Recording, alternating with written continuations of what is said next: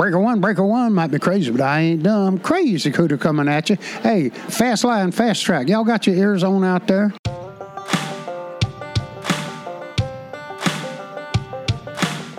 John Deere to New Holland. Just look at the load I'm hauling. Hard work, I hit it harder.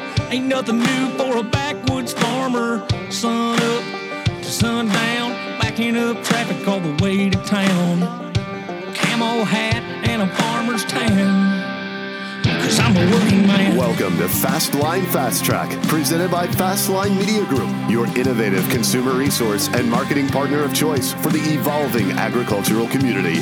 Now, here's your host, Brent Adams. Well, welcome to another episode of Fast Line Fast Track. It's great to have you with us. On this episode, Tom Vilsack is sworn in as the 32nd U.S. Agriculture Secretary. Ethanol industry prospects before the U.S. Supreme Court have received a boost.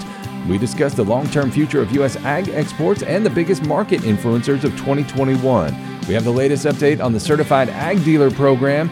Jesse Allen has another Market Talk update. The hot rod farmer Ray Bohax is back with another installment of Bushels and Cents. And we hear the fresh country music sounds of rising Nashville star Kirsty Krause. You won't want to miss a moment of this one. Let's go.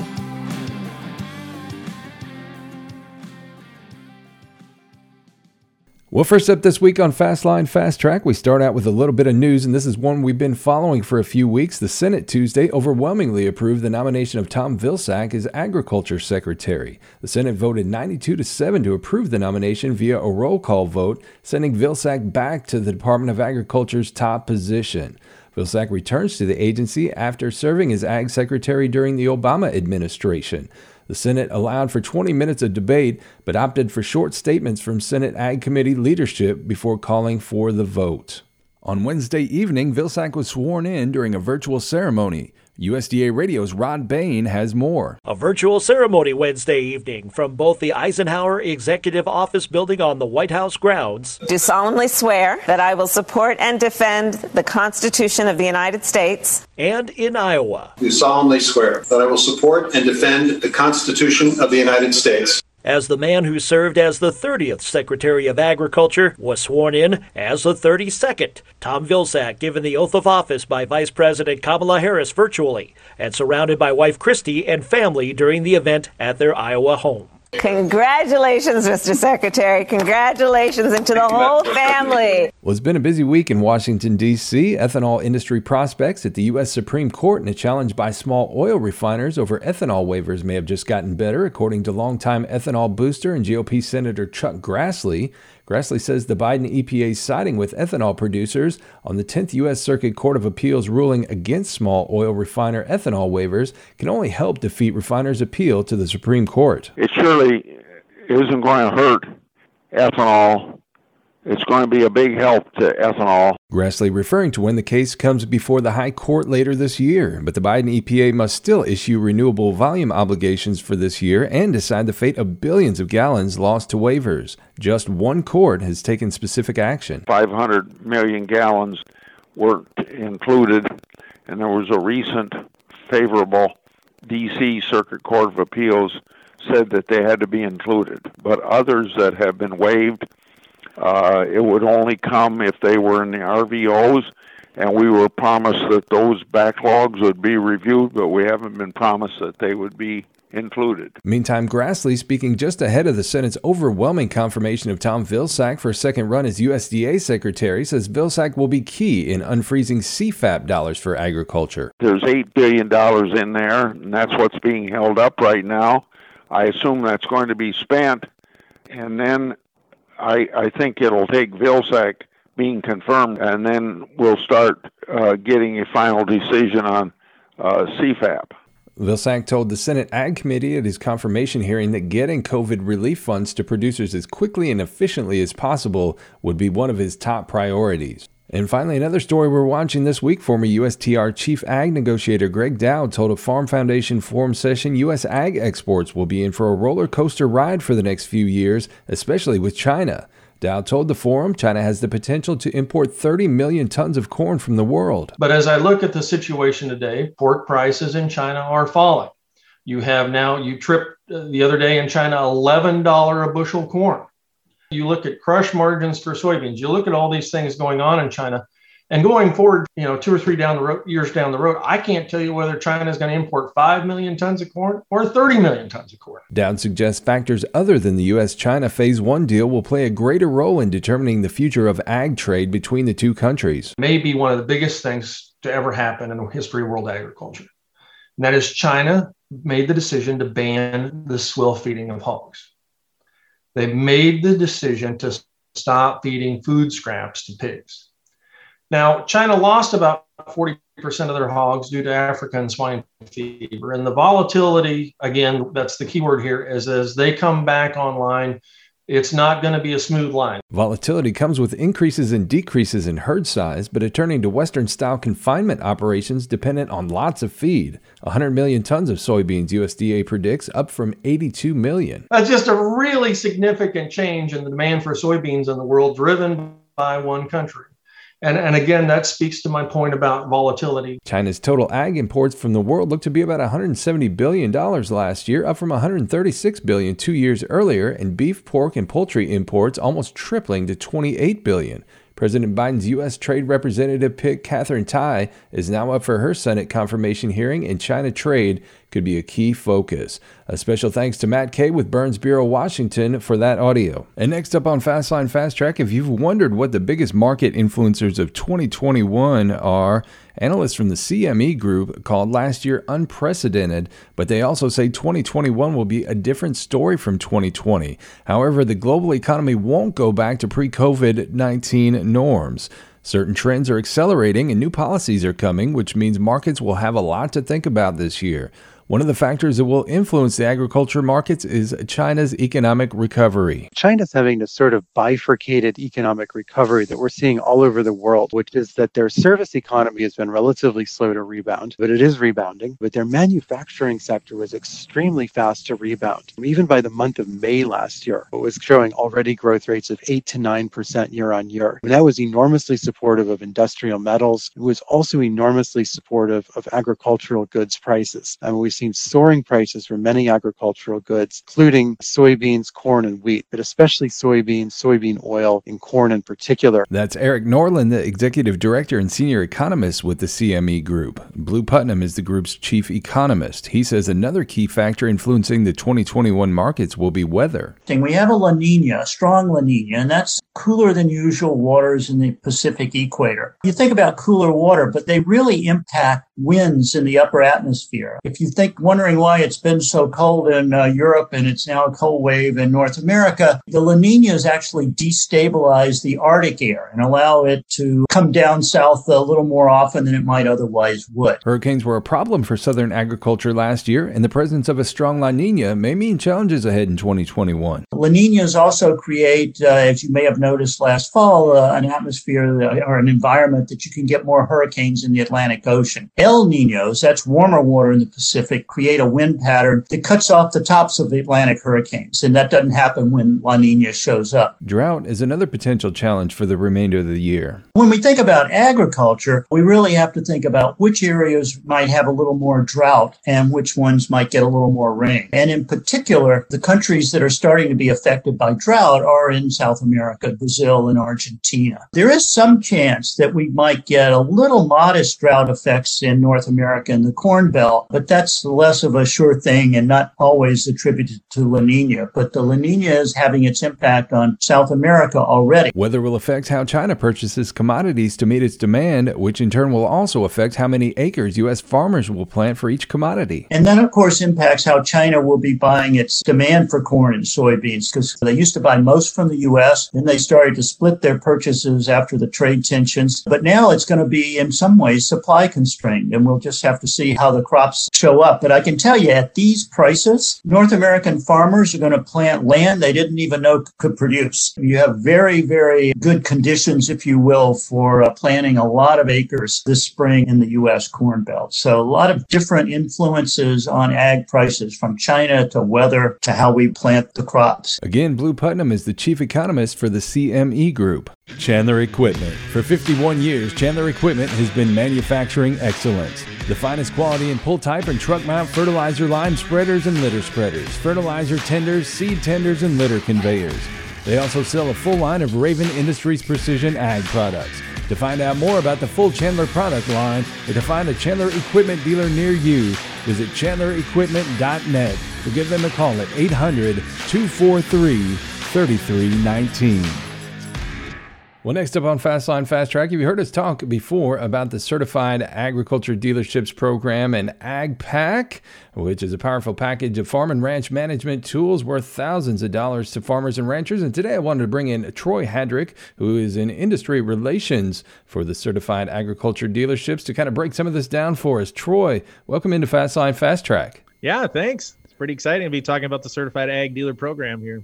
I know we've had your colleague, Lyle Orwig, on the program before talking about it. And this thing, every time we get a status update on it, it continues to evolve. You've been at it, kind of building this network for a few years now. It was formerly known as the Ram Agriculture Dealership, but now it's been rebranded as the Certified Agriculture Dealerships. And you're just continuing to cast that net wider. Yeah, we really are.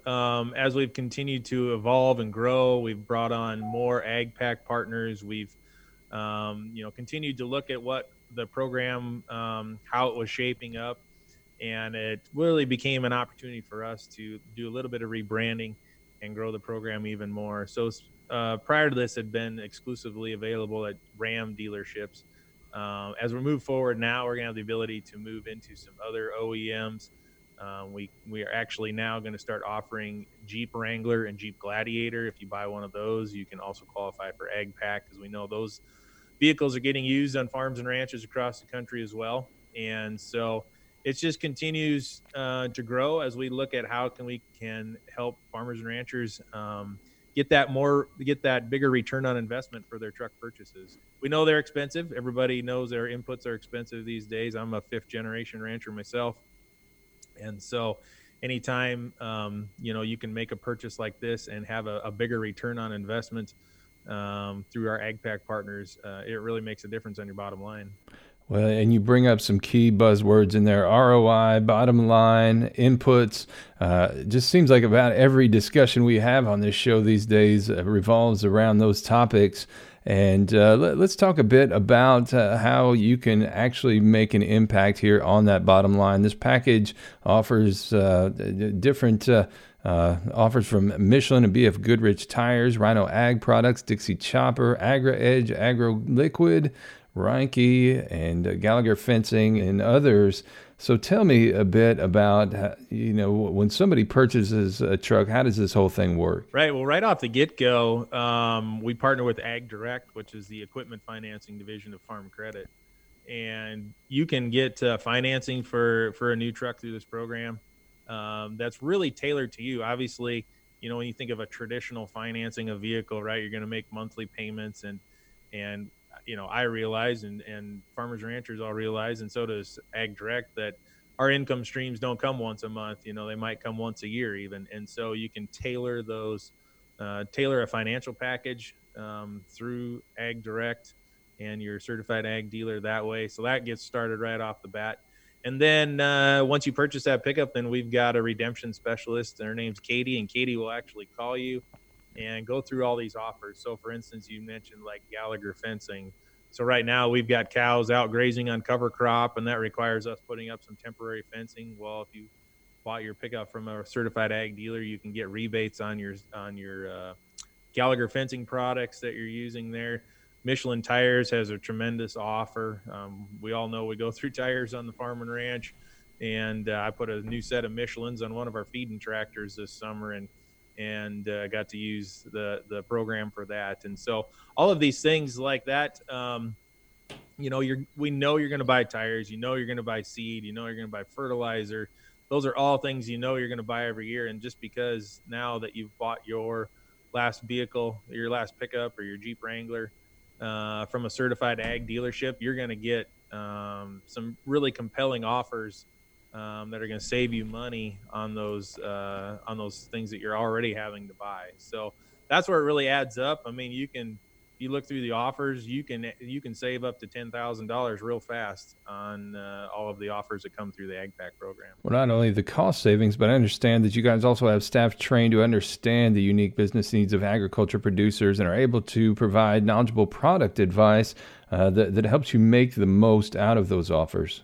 Absolutely. So, right off the get-go, when we start working with these dealerships, when they sign on to be a certified ag dealership, a lot of times they didn't really view themselves as an ag business per se. And so we have developed a online curriculum that really brings their ag awareness, their ag knowledge up to speed, that can be tailored to their area.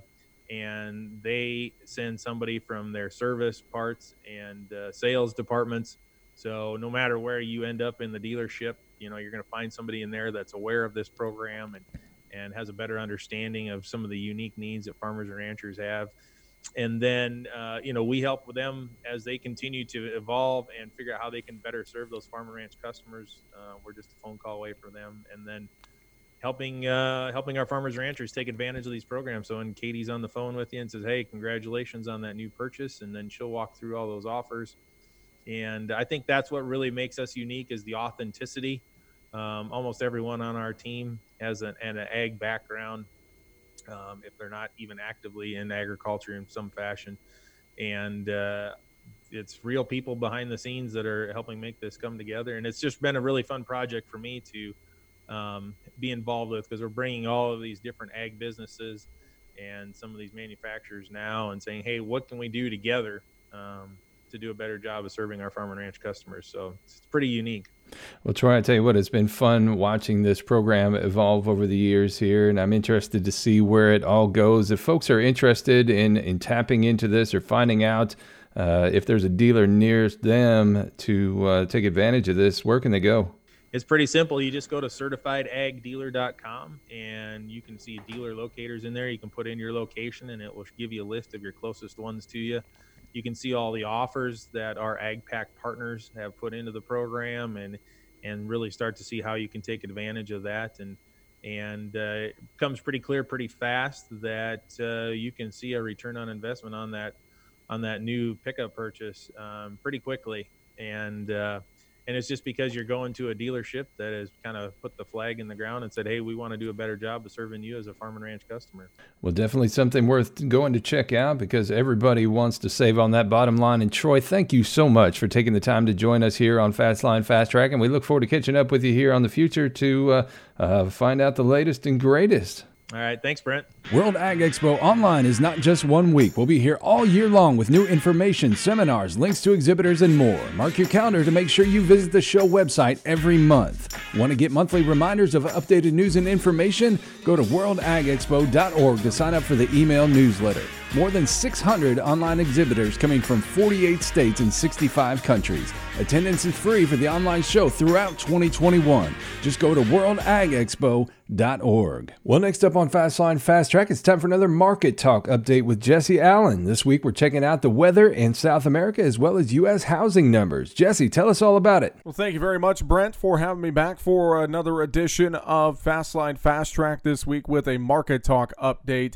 And a lot of things we're looking at in the market trade, of course, as we move forward. We've been watching South American weather, still some bullish market features out of the weather patterns in South America. It's either too dry or too wet in many cases in parts of Brazil and or Argentina. Also watching some other numbers here as we look at the U.S. and look at housing numbers. Not something you expect to really have an impact on the grain markets, but housing and other financial numbers and look at equity numbers, the dollar, crude oil, things of that nature. Mike Zuzolo with Global Commodity Analytics joined me on last Wednesday's edition of the Market Talk podcast, and he pointed to those housing numbers being a big deal affecting the markets. Big deal, I think, was the housing numbers. And, it's hard in a commodity program to talk about housing numbers and try and connect the dots to say that's part of the risk on trade that we saw, this risk on Wednesday, as I would call it. But I do think that the market is in search of inflationary data. We've had a lot of Fed speak. The Federal Reserve Chairman has been in front of the Senate yesterday, in front of the House today. A lot of people talking inflation. The Texas natural disaster that's turned into an economic disaster we touched on last week, that too is starting to create a lot of inflationary pressures. And we saw it in the weekly energy data with some of the lowest refinery numbers as far as capacity utilization that we've seen in many, many years. We dipped below 70% refining capacity in this last week's data by Department of Energy. But then, as I said, housing starts kind of kicked off the inflationary bug today, and we saw a really nice, I think, 4.3% increase in January. They revised December from about 1% to over, I believe it was, a 5.5% increase in December housing starts. So when you start talking houses and that kind of thing, you start thinking the jobs are secure. You think wages maybe will start to at least firm, if not increase. And I think that really was the genesis of why we were able to find so much follow-through buying in the markets, along with some supply-demand features. Well, the corn market has been steadily working its way higher for the most part here, while the soy complex broke out to the high side once again this week with a bullish trade. And Mike Zuzolo mentioned a few interesting notes and about how he feels where this corn market is headed. Corn really, to me, is the sleeper still. It looks the best technically. It has the strongest support underneath it.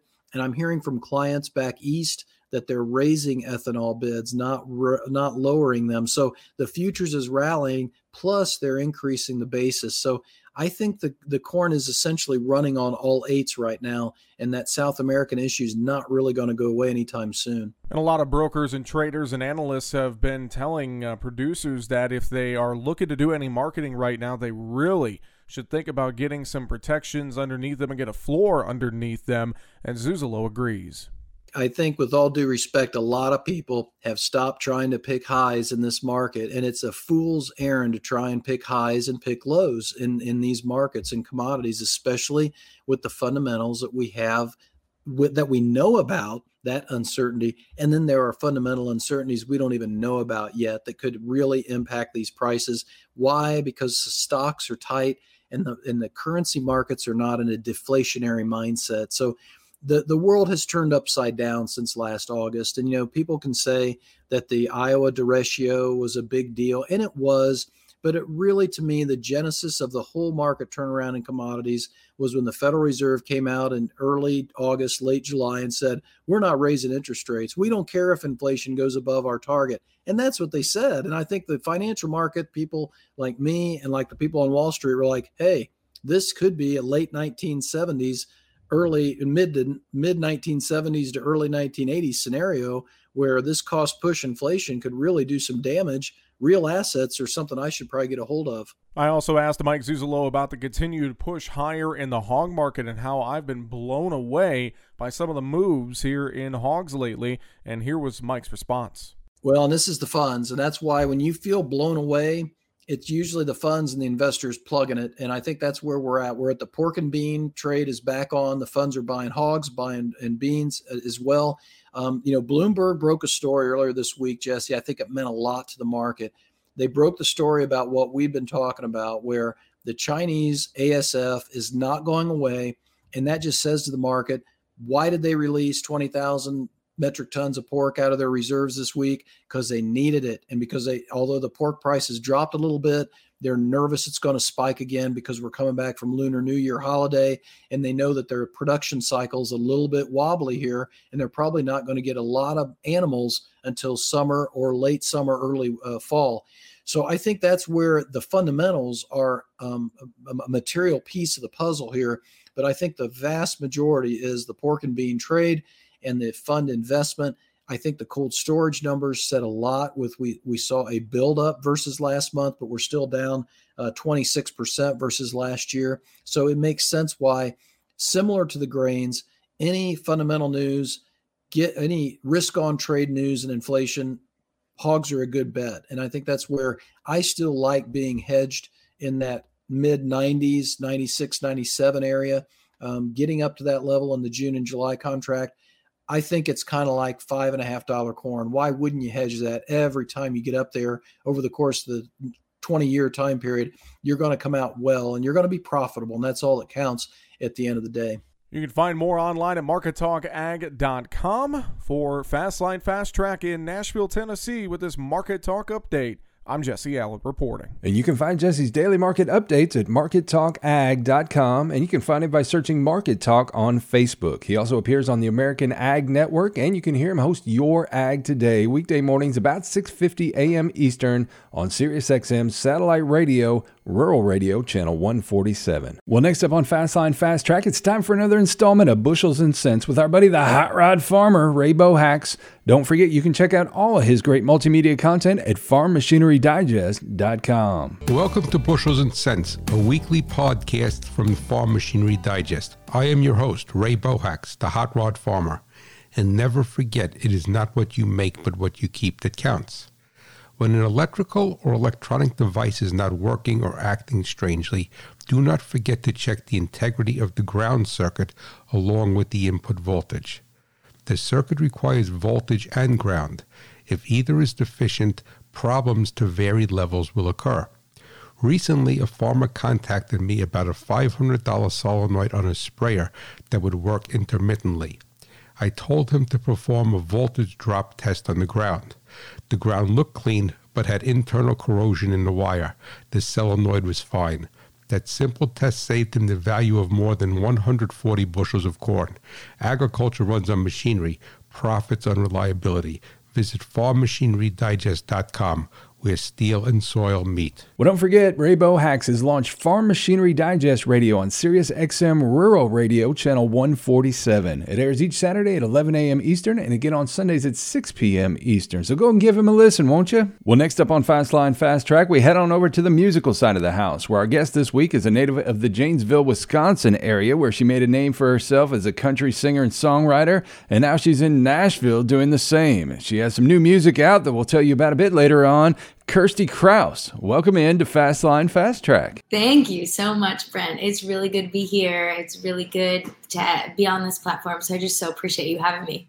Now, folks that follow us will know we were supposed to have her on last month, but unfortunately I got sick and we had to put that on hold, but we're back today. And Kirsty, a native of Wisconsin, used to the weather that Nashville is getting right now, but you're not there to experience it. Yeah, you know, I almost would say I'm treating myself a little bit. We made our way down to Florida for 7 weeks. So the flyer says winter in the sand. So we traded the snow, which is actually snow right now in Nashville, and it's accumulating on the ground, which is crazy. And I heard Texas. So there's a lot going on in the nation, and luckily I'm skipping that for 72-degree weather in Florida and touring down here. We got 21 dates. That's not bad. Can't complain. Yeah. That's more than most people got all year last year. So 21 in that short span, that's pretty good. Yeah, amen to that. I think as long as we continue with acoustic shows and places that we know are outdoors and we can do it safe, then we won't get canceled on. So we're gonna continue the path that we know that we can rely on right now, because there's a lot of movement. There's still a bunch of people that need to get the vaccine. So we're just gonna have to wait till that all unfolds, and then we can maybe have a festival or two. Right. And before anybody freaks out, all those shows are being done at smaller venues where social distancing and all CDC guidelines are being followed. Absolutely. Well, let's kick things off the right way this week. How about a song from Kirsty Krause? This is Gotta Do on Fastline Fast Track. I'm had enough living other people's lives, feeling small, like I never even tried. I hear this calling, pulling me to where I need to be. My only choice is to trust and believe in this crazy buzz coming on me. I hear this calling, pulling me to where I need to be. You gotta do, baby, what you gotta do. What works for me, honey, may not work for you. You play to win when you're not afraid to lose, 'cause you gotta do, baby, what you gotta do.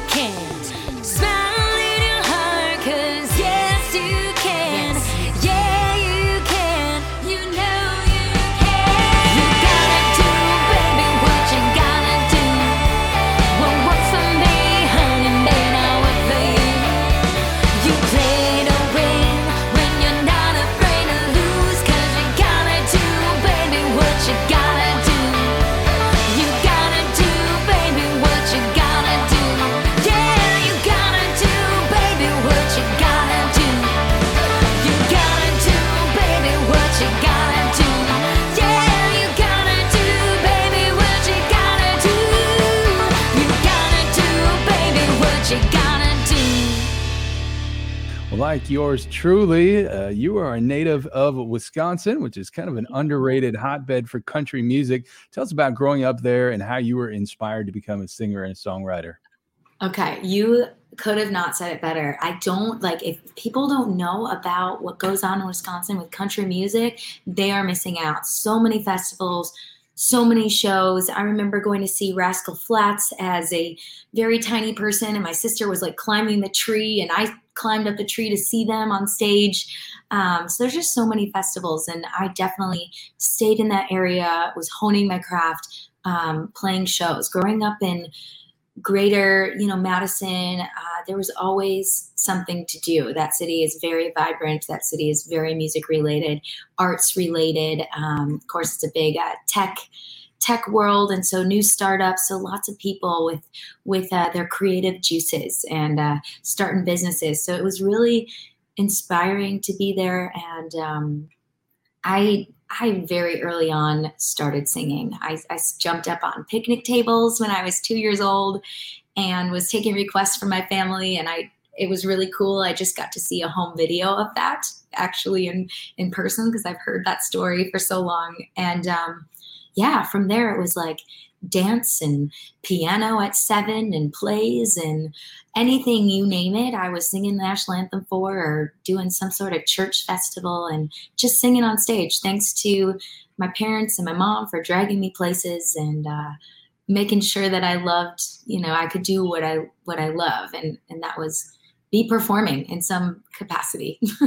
Well, I didn't get a chance to put it on here, but if anybody wants to go back and check out, I did see a great rendition of the Star Spangled Banner from Slinger Speedway. Yeah, I've gotten to do some NASCAR or races. And of course, the ultimate goal would be to sing the national anthem for NASCAR. My second cousin is Derek Kraus, number 19, and he's NASCAR Next. So he's down actually in Daytona, not too far where I'm from, doing the races over there, which is, I'm like super proud of him. And I hope one day he'll be racing and I'll be singing the national anthem. He had a little bit of a rough go of it last week at Daytona, but he won the 2019 K&N West championship. So He's got a bright future ahead of him. So be on the lookout for him. And I know talent runs deep in the Kraus family. Oh. By age 12, you were writing songs, and by 15, you had joined the Nashville Songwriters Association International, began going back and forth, I understand, between Wisconsin and Nashville to hone your craft. How did you first learn about NSAI, and what did that experience do for you? Take me back when you first reached out to them and got connected. What did that look like? Yeah, lots of Google research. I think my mom did a lot of research growing up, but then I got introduced to the Chick Singer Night, and I ended up doing one right before I joined NSAI. And I think we asked the lady who runs the Chick Singer Night, and fast forward to the future, I got to play the Bluebird in Nashville with this Chick Singer Night chapter here in Nashville. And so just from that outlet, asking questions, learning about that there was an NSAI, which is Nashville Songwriters Association Incorporated. It's a mouthful. And that there's chapters everywhere, and you can go and you can sit in a meeting and get your songs critiqued and learn as you watch other people get their songs critiqued. And I got really lucky. The teacher for my NSAI chapter, the leader, was Julie Moriva, and she actually writes with Megan Lindsay, the Steel Magnolia, and she's been going to Nashville and doing her thing for a long time. So they kind of became my first Nashville family, people that I learned from in writing the craft. And then I met Mark Allen Barnett. So those two people were very key people early on that just kind of took me under the wing, wrote with me, answered my questions. I have always been somebody with lots of questions. So that's NSAI has been a really good hub chapter. I still write with a lot of the people I've met from that chapter. Yeah. And shout out to Mark Allen Barnett, who is good buddies with our friend Scott Southworth, who's been on the show a number of times. So oh, cool. Good to hear his name. And it's funny as you start kind of connecting all these dots here and seeing all the relationships. And I'm sure you've seen this through your NSAI involvement. is just how it takes that big world and really shrinks it down. Oh yeah, I would say like Nashville is are you okay? Nashville is a really big but little town, even CRS is one of those. Like we're kicking off CRS this week, and every year when you can do CRS in person, you see those same artists, you see that same chunk of maybe like 40 of us that are there, doing the things, putting the work in, like really doing all the things to grow. And so it's a big town but also a really small one. So before you made that full-time leap to Nashville, you spent a lot of time kind of creating that fan base in Wisconsin. What did that look like for you? Oh my gosh, those like still to this day, I call them my OG Thirsties. They were the ones that were literally at every show. They became like family. I still have this balloon. I know that Animal popped on as his nickname. I saw him and his comment, but I still have this balloon that they all kind of went into when I was moving to Nashville. And that was like really bittersweet because I knew I wasn't going to be, performing every weekend at whatever, tent festival and in Wisconsin and in the Midwest. And they have this balloon that they got me that says good luck. And I kept it and I still have it up in my closet just because those relationships, they mean so much to me. They were there before I ever even thought about the record.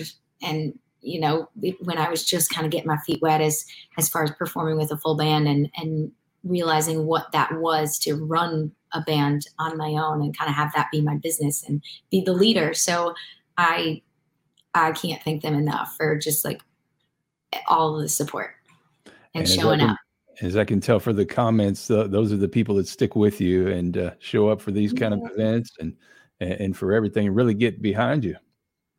Absolutely. And every year I play I play one specific hometown show that's called World's Largest Brat Fest. And it is so much fun. And we break records with how many brats we eat. That's so Wisconsin, if you guys don't know.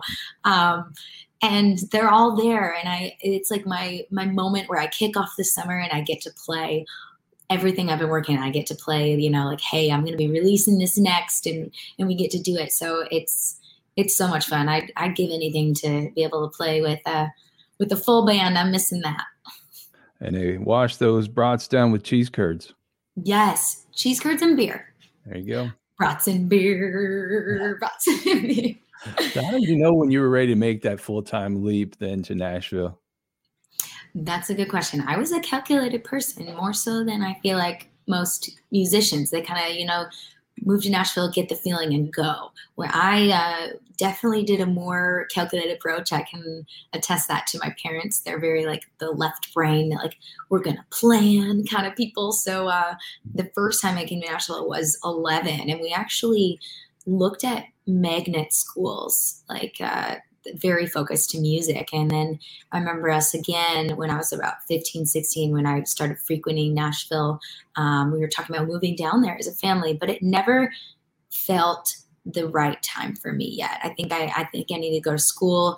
I went to college, got my feet wet in the whole like business end of the world. Cause as you know, music is just as much the business as it is what we do on stage, as it is the fun stuff. So I don't regret taking my time with that. I remember wanting to go to Belmont and then just realizing that staying home and playing festivals and doing the band thing and making my money that way and transitioning into a full-time artist where I could go back and forth even more frequently and write Nashville and essentially start writing for my first record was the path for me. And I think everyone has, a different path, but I don't know if I would have still been in Nashville had I come at maybe even 15 when we were thinking about it. Like I'm glad I waited and came in the time where I knew that 100% of my energy and body would be focused here on all the activities of what it means to be a musician and artist. Yeah. Well, you talk about the business side, even aside from some of that, you really do have to be a little bit P.T. Barnum to sell yourself and stand out amongst so many other good artists down there, don't you? Absolutely. And nowadays you got to learn how to click all the buttons and which buttons that means. Yes. As you helped me with some audio stuff right before this. That's right. That's it's all part of it, and we're all kind of learning on the fly here as we go. So once you got down to Nashville, what did you do to hit the ground running to kind of get acclimated to that day-to-day lifestyle? And is it what you expected it was going to be when you got into it? Yeah, I think for sure what I expected, only because I had come enough that I really felt like I had a core of like 200 people that I knew, if not more, just from all of the networking and just literally like the old school, like writing down the names, remembering, following up with them. When I came to Nashville, I really made sure to go out to all the spots and the Midtown and the Demonbreun and do the writers rounds, which was a different, thing to have that be like the main outlet for a couple of years until I started touring out as just my own music. When I moved in October, I ended up moving it up a month.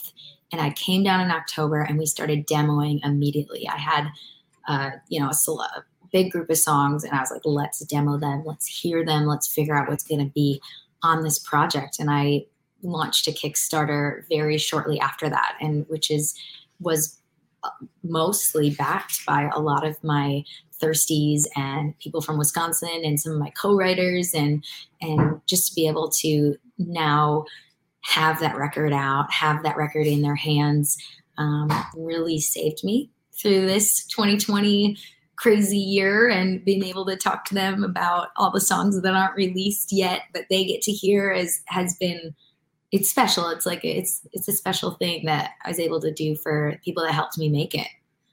And that record was quite a calling card, and we'll get into some of those songs a little bit later on. But pretty early on, as you had mentioned, in your existence there in Nashville, you had the opportunity to play some pretty legendary spots like the Bluebird Cafe and the Listening Room Cafe. What was it like to showcase your talent there amongst so many other emerging talents in the business?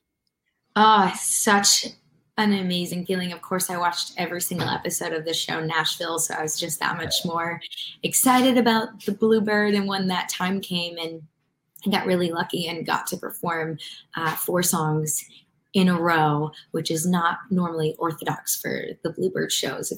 Normally they have the circle in the middle. So that was really cool. I got footage from that. The first time the Listening Room happened this year, and for the first time it was at end of last year. And so now it's been like 3 times that we've been there, and that is such a special place. I think they shared one of the pictures of me as I'm like just taking in the moment, going like this, like right backstage. Cause it gets you like nerve-wracking all over again, because you're like, this is a moment I'm never going to forget for sure. And it was really special. And thankfully, the second time we played there, the third time, my parents were able to come into town and be there for it and take in the magic of that space. And Listening Room, with the Bluebird being so on and off this year, Listening Room has really become a spot for people to perform. I mean, they're getting probably 1 million emails. So it's a true honor to be able to grace that stage, especially when they're so busy right now. How often do you have the opportunity to go and see other artists there and just kind of take in their creativity? Honestly, I try to go. Like, I love going to Whiskey Jam, which is every Monday and Thursday. And if you don't go out, you don't hear the pulse. You're not hearing like what people are up to.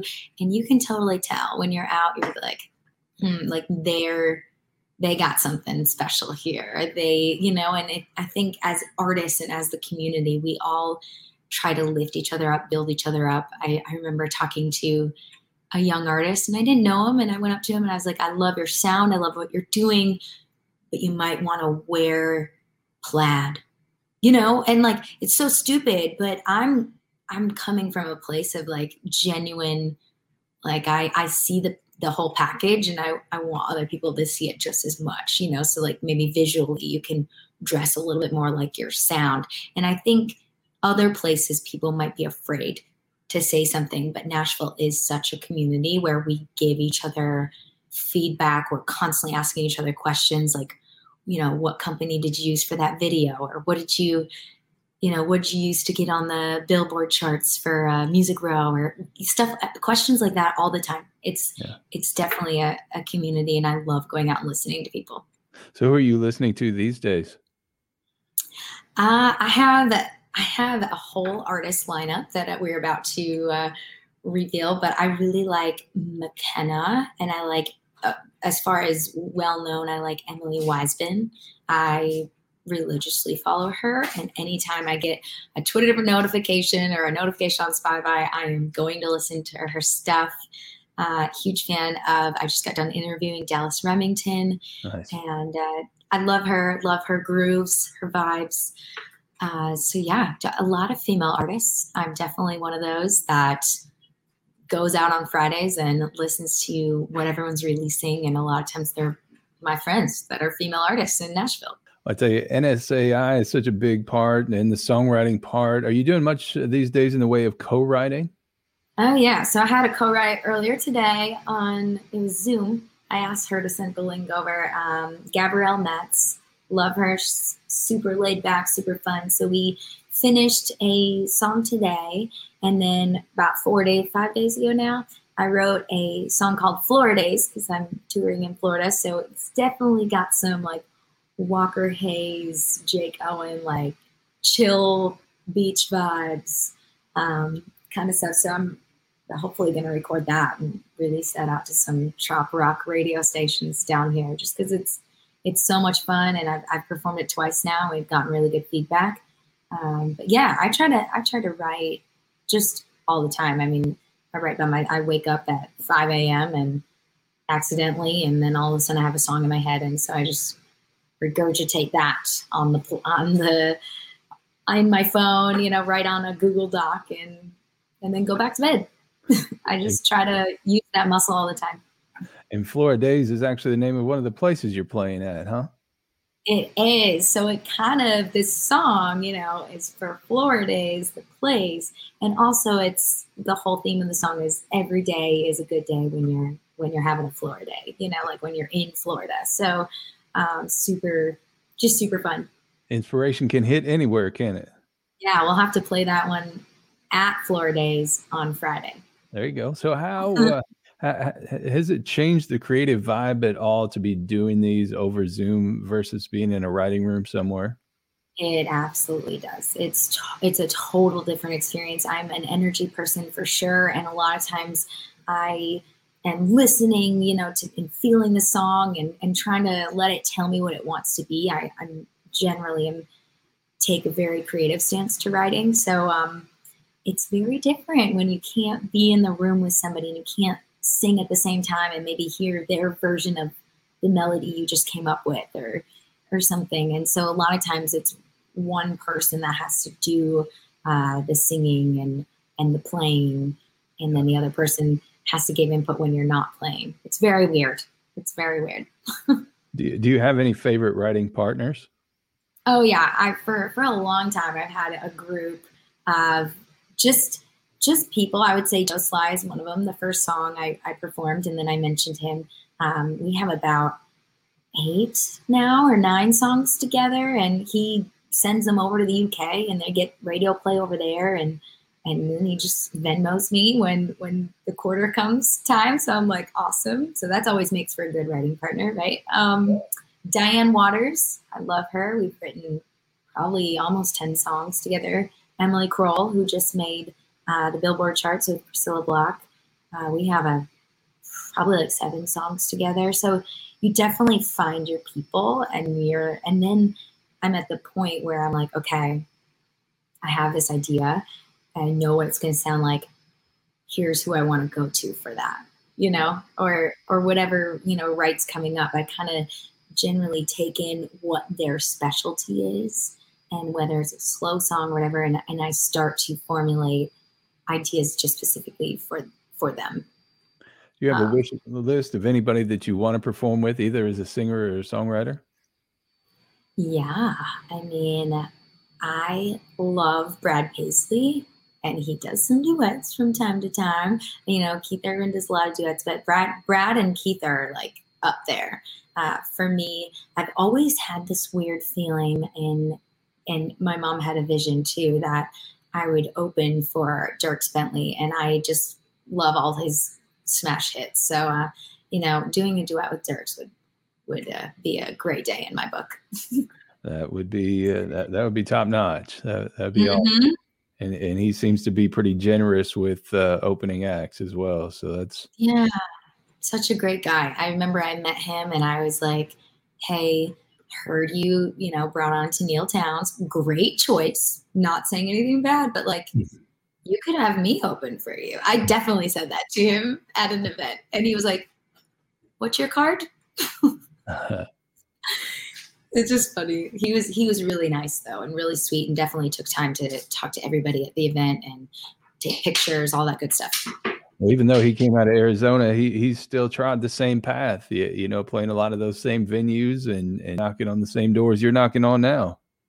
I love it. I think this year for sure made everyone kind of on an equal playing field as far as just doing live streams, but it's been a total treat for all of us fans. Ashley McBryde being live on Facebook. It's been super fun to be able to tune in and watch and see all the new songs that Thomas Rhett is coming out with or writing, and he just puts a video up right after he writes it. So that is one major silver lining is the Opry live streams, seeing everybody live. Well, that's been the interesting thing. Somebody like Ashley McBryde, one night will be playing at the local, and the next night she's on the Opry stage. So, I mean, that's it has been interesting for everybody, to say the least. But she's someone who really gets out there in town and still does a lot. I know that's really the beauty of Nashville is there's pop-up shows that happen all the time. And I would say the best way to find out about them is just follow them on Twitter and get those notifications, because you never know when someone just pops into whatever venue and decides to play a couple songs. Well, again, kind of circling back around to that whole business aspect of this, what's been the toughest part of this whole journey for you so far? I think the amount of hours that are spent in front of the computer now are with 2020. That was really hard. I'm a very, very social person, as you can probably just even tell. And going out to the BMI rooftop parties and the live events and seeing people and really, really rooting for each other is harder. Like the text messages is not the same. It's nice when you can go out and see some people live. So just trying to do what I can to keep sane and be out. But at the same time, we gotta all be safe too. So Nashville is definitely still at the 25 and 50% capacity, and no dancing, which is so weird. But at least there's music still going, and people ask me the status update all the time of Nashville. Yeah. And I don't think anybody knows that. That's the hard part. Yeah. Nobody really knows, because I think, we thought Florida was really, really shut down because of the media that we were seeing in Nashville, and it turned out to be a different case. So we were kind of like, we don't really know what is actually going on in different spots. So I think the best way to go about it is just to ask the people that live where you're going. Well, I tell you, you put out a couple great songs throughout the pandemic. How have you navigated trying to get new music out through everything we've gone through over the past year? Yeah, luckily I had a record that we had fully I think we wrapped everything up in November of 2019, full masters, vocals, everything. So having 11 songs to be able to release that were done and not recording during a pandemic was really, really helpful. I was able to then focus on more of the admin part as far as getting it out and really properly releasing a single and letting people know about it through, social media and my mailing list, and doing a bunch of live streams like this. So that has been helpful in that case, and releasing music off this record that I've been working so hard on and really been like focused on this product has been a blast. The amount of support that has come out of it as an independent artist has been amazing to see. Well, it's a dynamite project, and I want to share one of the songs from it. This one is called Silver. Tell us about this one. Yeah, Silver, I got to, the music video, I got to release and released a BMW, which is really funny. The BMW ended up being from Vero, is what the app is called, and the guy ended up being from Wisconsin. How about that? And so I was like chatting him up, being like, oh, this is going to be for our music video. And it was so hot that day, and I was in like pleather pants, but I never felt so glam in that sparkly dress, and having Mallory Liebman do my makeup and even go a step further and be there in the studio holding that leaf blower so my hair could like blow a little bit. She was awesome. And shout out to the MySet app, which are partners of ours. We met them in November, and then fast forward, they had a studio connection. So we went over to the Storyforge studio, and I was able to film it there, and we did 3 different locations for the video. Do you like that part, making videos and getting into that creative aspect of it? Oh yeah, that definitely cuts in on like the acting part and the like being able to dress up and be glam one day and then wear a different outfit and a different scene. It's so much fun, and of course it's like me jamming out to music that I'm so proud of, and this song is a complete jam, and it's like live with the guitars and everything. It's just so much fun to perform. Well, here it is from Kirsty Krause. This is Silver on Fastline Fast Track.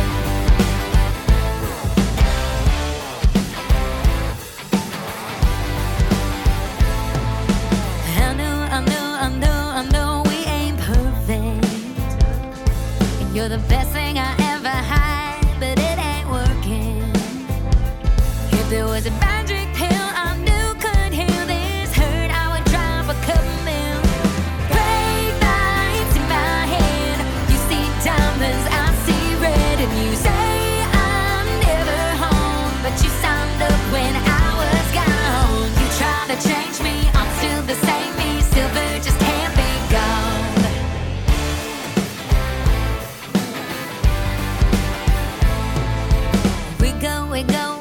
We go round in circles. My mama said, honey, you shouldn't be jumping hurdles. Love ain't supposed to be this hard, though once we start driving us apart. Break lights in my head. You see diamonds, I see red, and you say I'm never home, but you signed up when I was gone. You try to change me, I'm still the same. No better, we can't be together. Silver just can't be gone.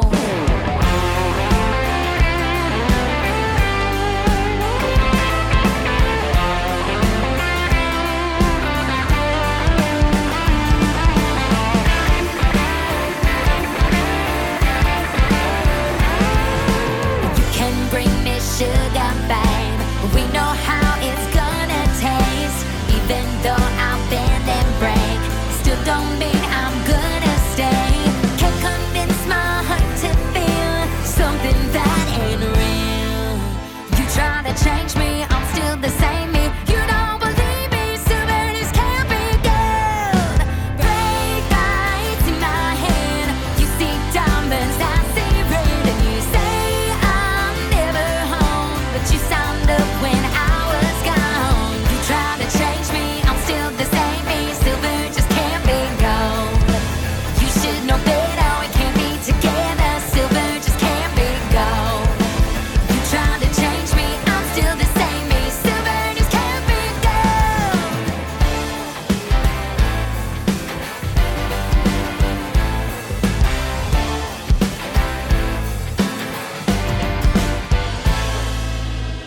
So Dirks, if you're listening, sign her up.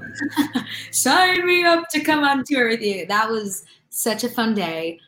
Again, it was really hot, but it was, and it is actually really fun fact is the sun was setting, but the videographer made it look like the sun was coming up. So I was driving like through the night. So he switched the sun on that one. This is like video editing technique. Not everybody can pull that off. No, he spent time on it. It was his first project moving to Nashville and being able to show off his skills. And from there, he went in and dove into like 15 other music videos. I think people just saw the kind of quality of products that can be put out there. And so he got busy from that video, which is amazing to be able to, that we were partnered and he was able to get more work from that. That's awesome. So if you can change day to night, you can write your own ticket. Yep. So when you're not making music, do you have any other hobbies or interests, or is it all pretty much wall-to-wall music for you these days? It's all music, but I love being outside. I love yoga. I love when we are in Florida, being able to just go to the beach or check out the local coffee places or the shops. So that's kind of hobby. I definitely am a Google Place person and will like save a place that I know I want to go to eat at or check out a coffee. And so I just try to check out all the spots and then give them a little Google review. There you go. Well, something announced this week. You're joining the crew of the Backstage Pass, powered by the Sports Guys podcast. I know they also do a great live stream, and I have tremendous respect for what Brandon has done with that show. And I hope folks will go and give that a follow as well. How does it feel to be on the other side of the camera and microphone and get to interview artists? Yeah, that's been really fun. It was definitely like coming from Streamfest and hosting that. So being a host, but now being an interviewee and being able to interview friends I already know or get to know complete new artists that I've never heard before and dive into what they're doing and what's going on in their world. And that's been really fun. That's excellent. So make sure you go check those guys out and watch whatever they're doing here. They bring some great guests on there. Well, I tell you what, the new single Thirsty recently was released. Tell us about it and tell us about the whole Thirsty concept, which has taken on a life of its own as you refer to your own followers as Thirsties. And you once were the front woman for a popular band in the Midwest called Thirsty Jones. So break all that down for us.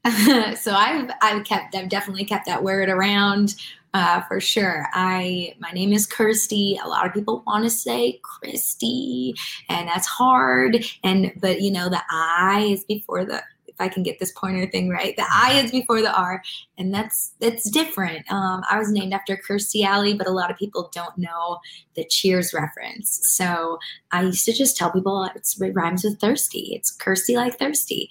And from there, I started writing songs where thirsty would be a word in the songs somewhere, and it just became a funny joke. And then I knew that I had to have a song that was entitled Thirsty, especially after the life of the band happened and we were totally in it. So we actually did a tour one summer and we called it the I'm Still Thirsty tour. And I think the summer before that was Always Thirsty or something. So it was very Wisconsin themed about drinking and about having a good time. And I wrote a lot of sassy songs then for the band days. And it was so much fun. And so I still have koozies that say #I'm still thirsty. Nice. And through the life of this song and being able to perform it live for the record, we shortened the title and it was just called Thirsty.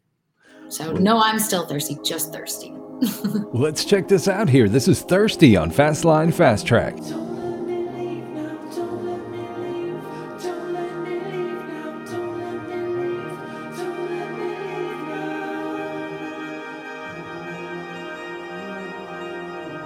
I'm thirsty for your love. I just wanna drink you up, fill my heart till it's time. Pour me another cup of your love. You are my remedy when life tries to defeat me. Hold my hand underwater and you'll be the air I breathe. I'm not ready to show you everything. Building up courage in another drink. Bring me close and don't let me leave. I am so thirsty. Right about now I'd put on my dancing shoes and I would dance right out of this room. But I wanna stay right here with you. I am so thirsty.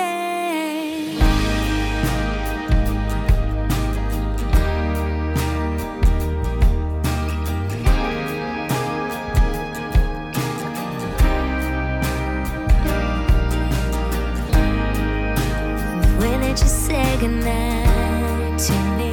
Every word just right. My whole body smiles and I'm lucky that you are mine. I shake and shiver when you stare me down. Your mahogany eyes are a perfect brown. You hold my hand and I found my ground. I feel so damn good and my heart is pounding. But I'm not ready to show you everything.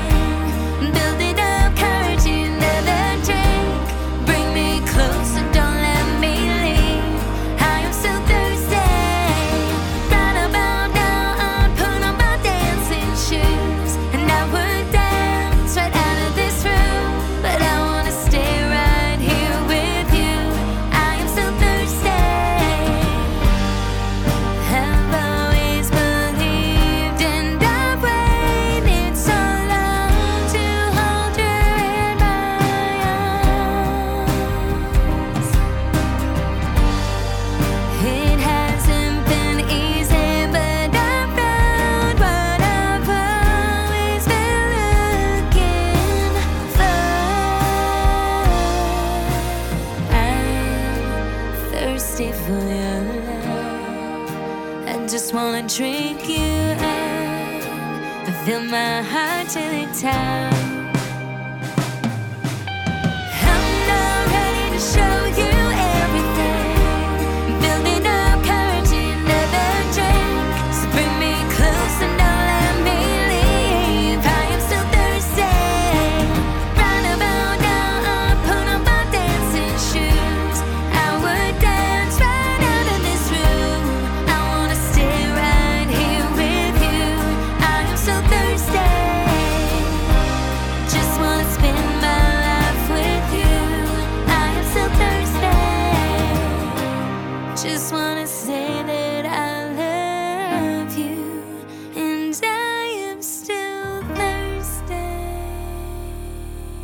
Excellent. Well, I tell you what, Kirsty, for anybody who's interested in following your career, buying music, or snagging some merch, where can they go to do that? Yeah, KirstyKrause.com. I do have a store now. I got t-shirts and the album. You can actually purchase the album way before it's released digitally. It will be coming out digitally this year, but you can get yourself or your physical copy, signed physical copy, including a t-shirt, tour poster, all that good stuff on my website. And Kirsty, thank you so much for taking the time to join us here tonight on Fastline Fast Track. I'd love to have you back anytime that you have new music to share. Just want to hang out. Absolutely. We got still a lot of stuff in store for the future. I so appreciate you, Brent, and I'm really glad that we got to still get on here. Everything's good on your end, and everything's good here. It's been really good to chat. So thank you for having me. And we want to thank you for joining us this week. And we want to say a special shout out to our musical sponsor, the Ernest Tubb Record Shop, 417 Broadway in the heart of downtown Nashville, Tennessee. I hope that when you're in the Nashville area, you go and check them out. They've got a great selection of vinyl, CDs, and merchandise. And if they don't have it, I know they'll find it for you. So stop by and say hi and tell them you heard it on Fastline Fast Track.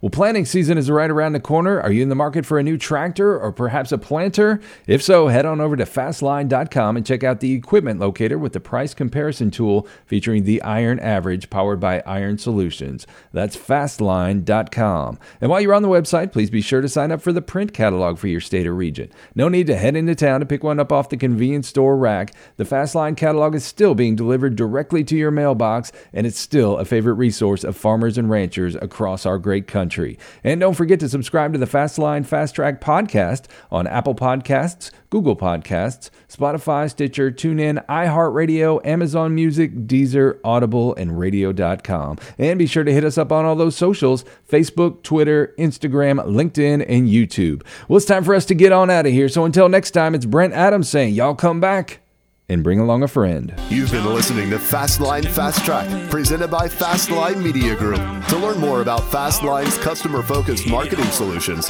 visit FastlineMediaGroup.com and check out our brand websites, Fastline.com, BigAg.com, and PinkTractor.com. If you have topic suggestions for future podcasts, drop us a line at Brent.Adams@Fastline.com.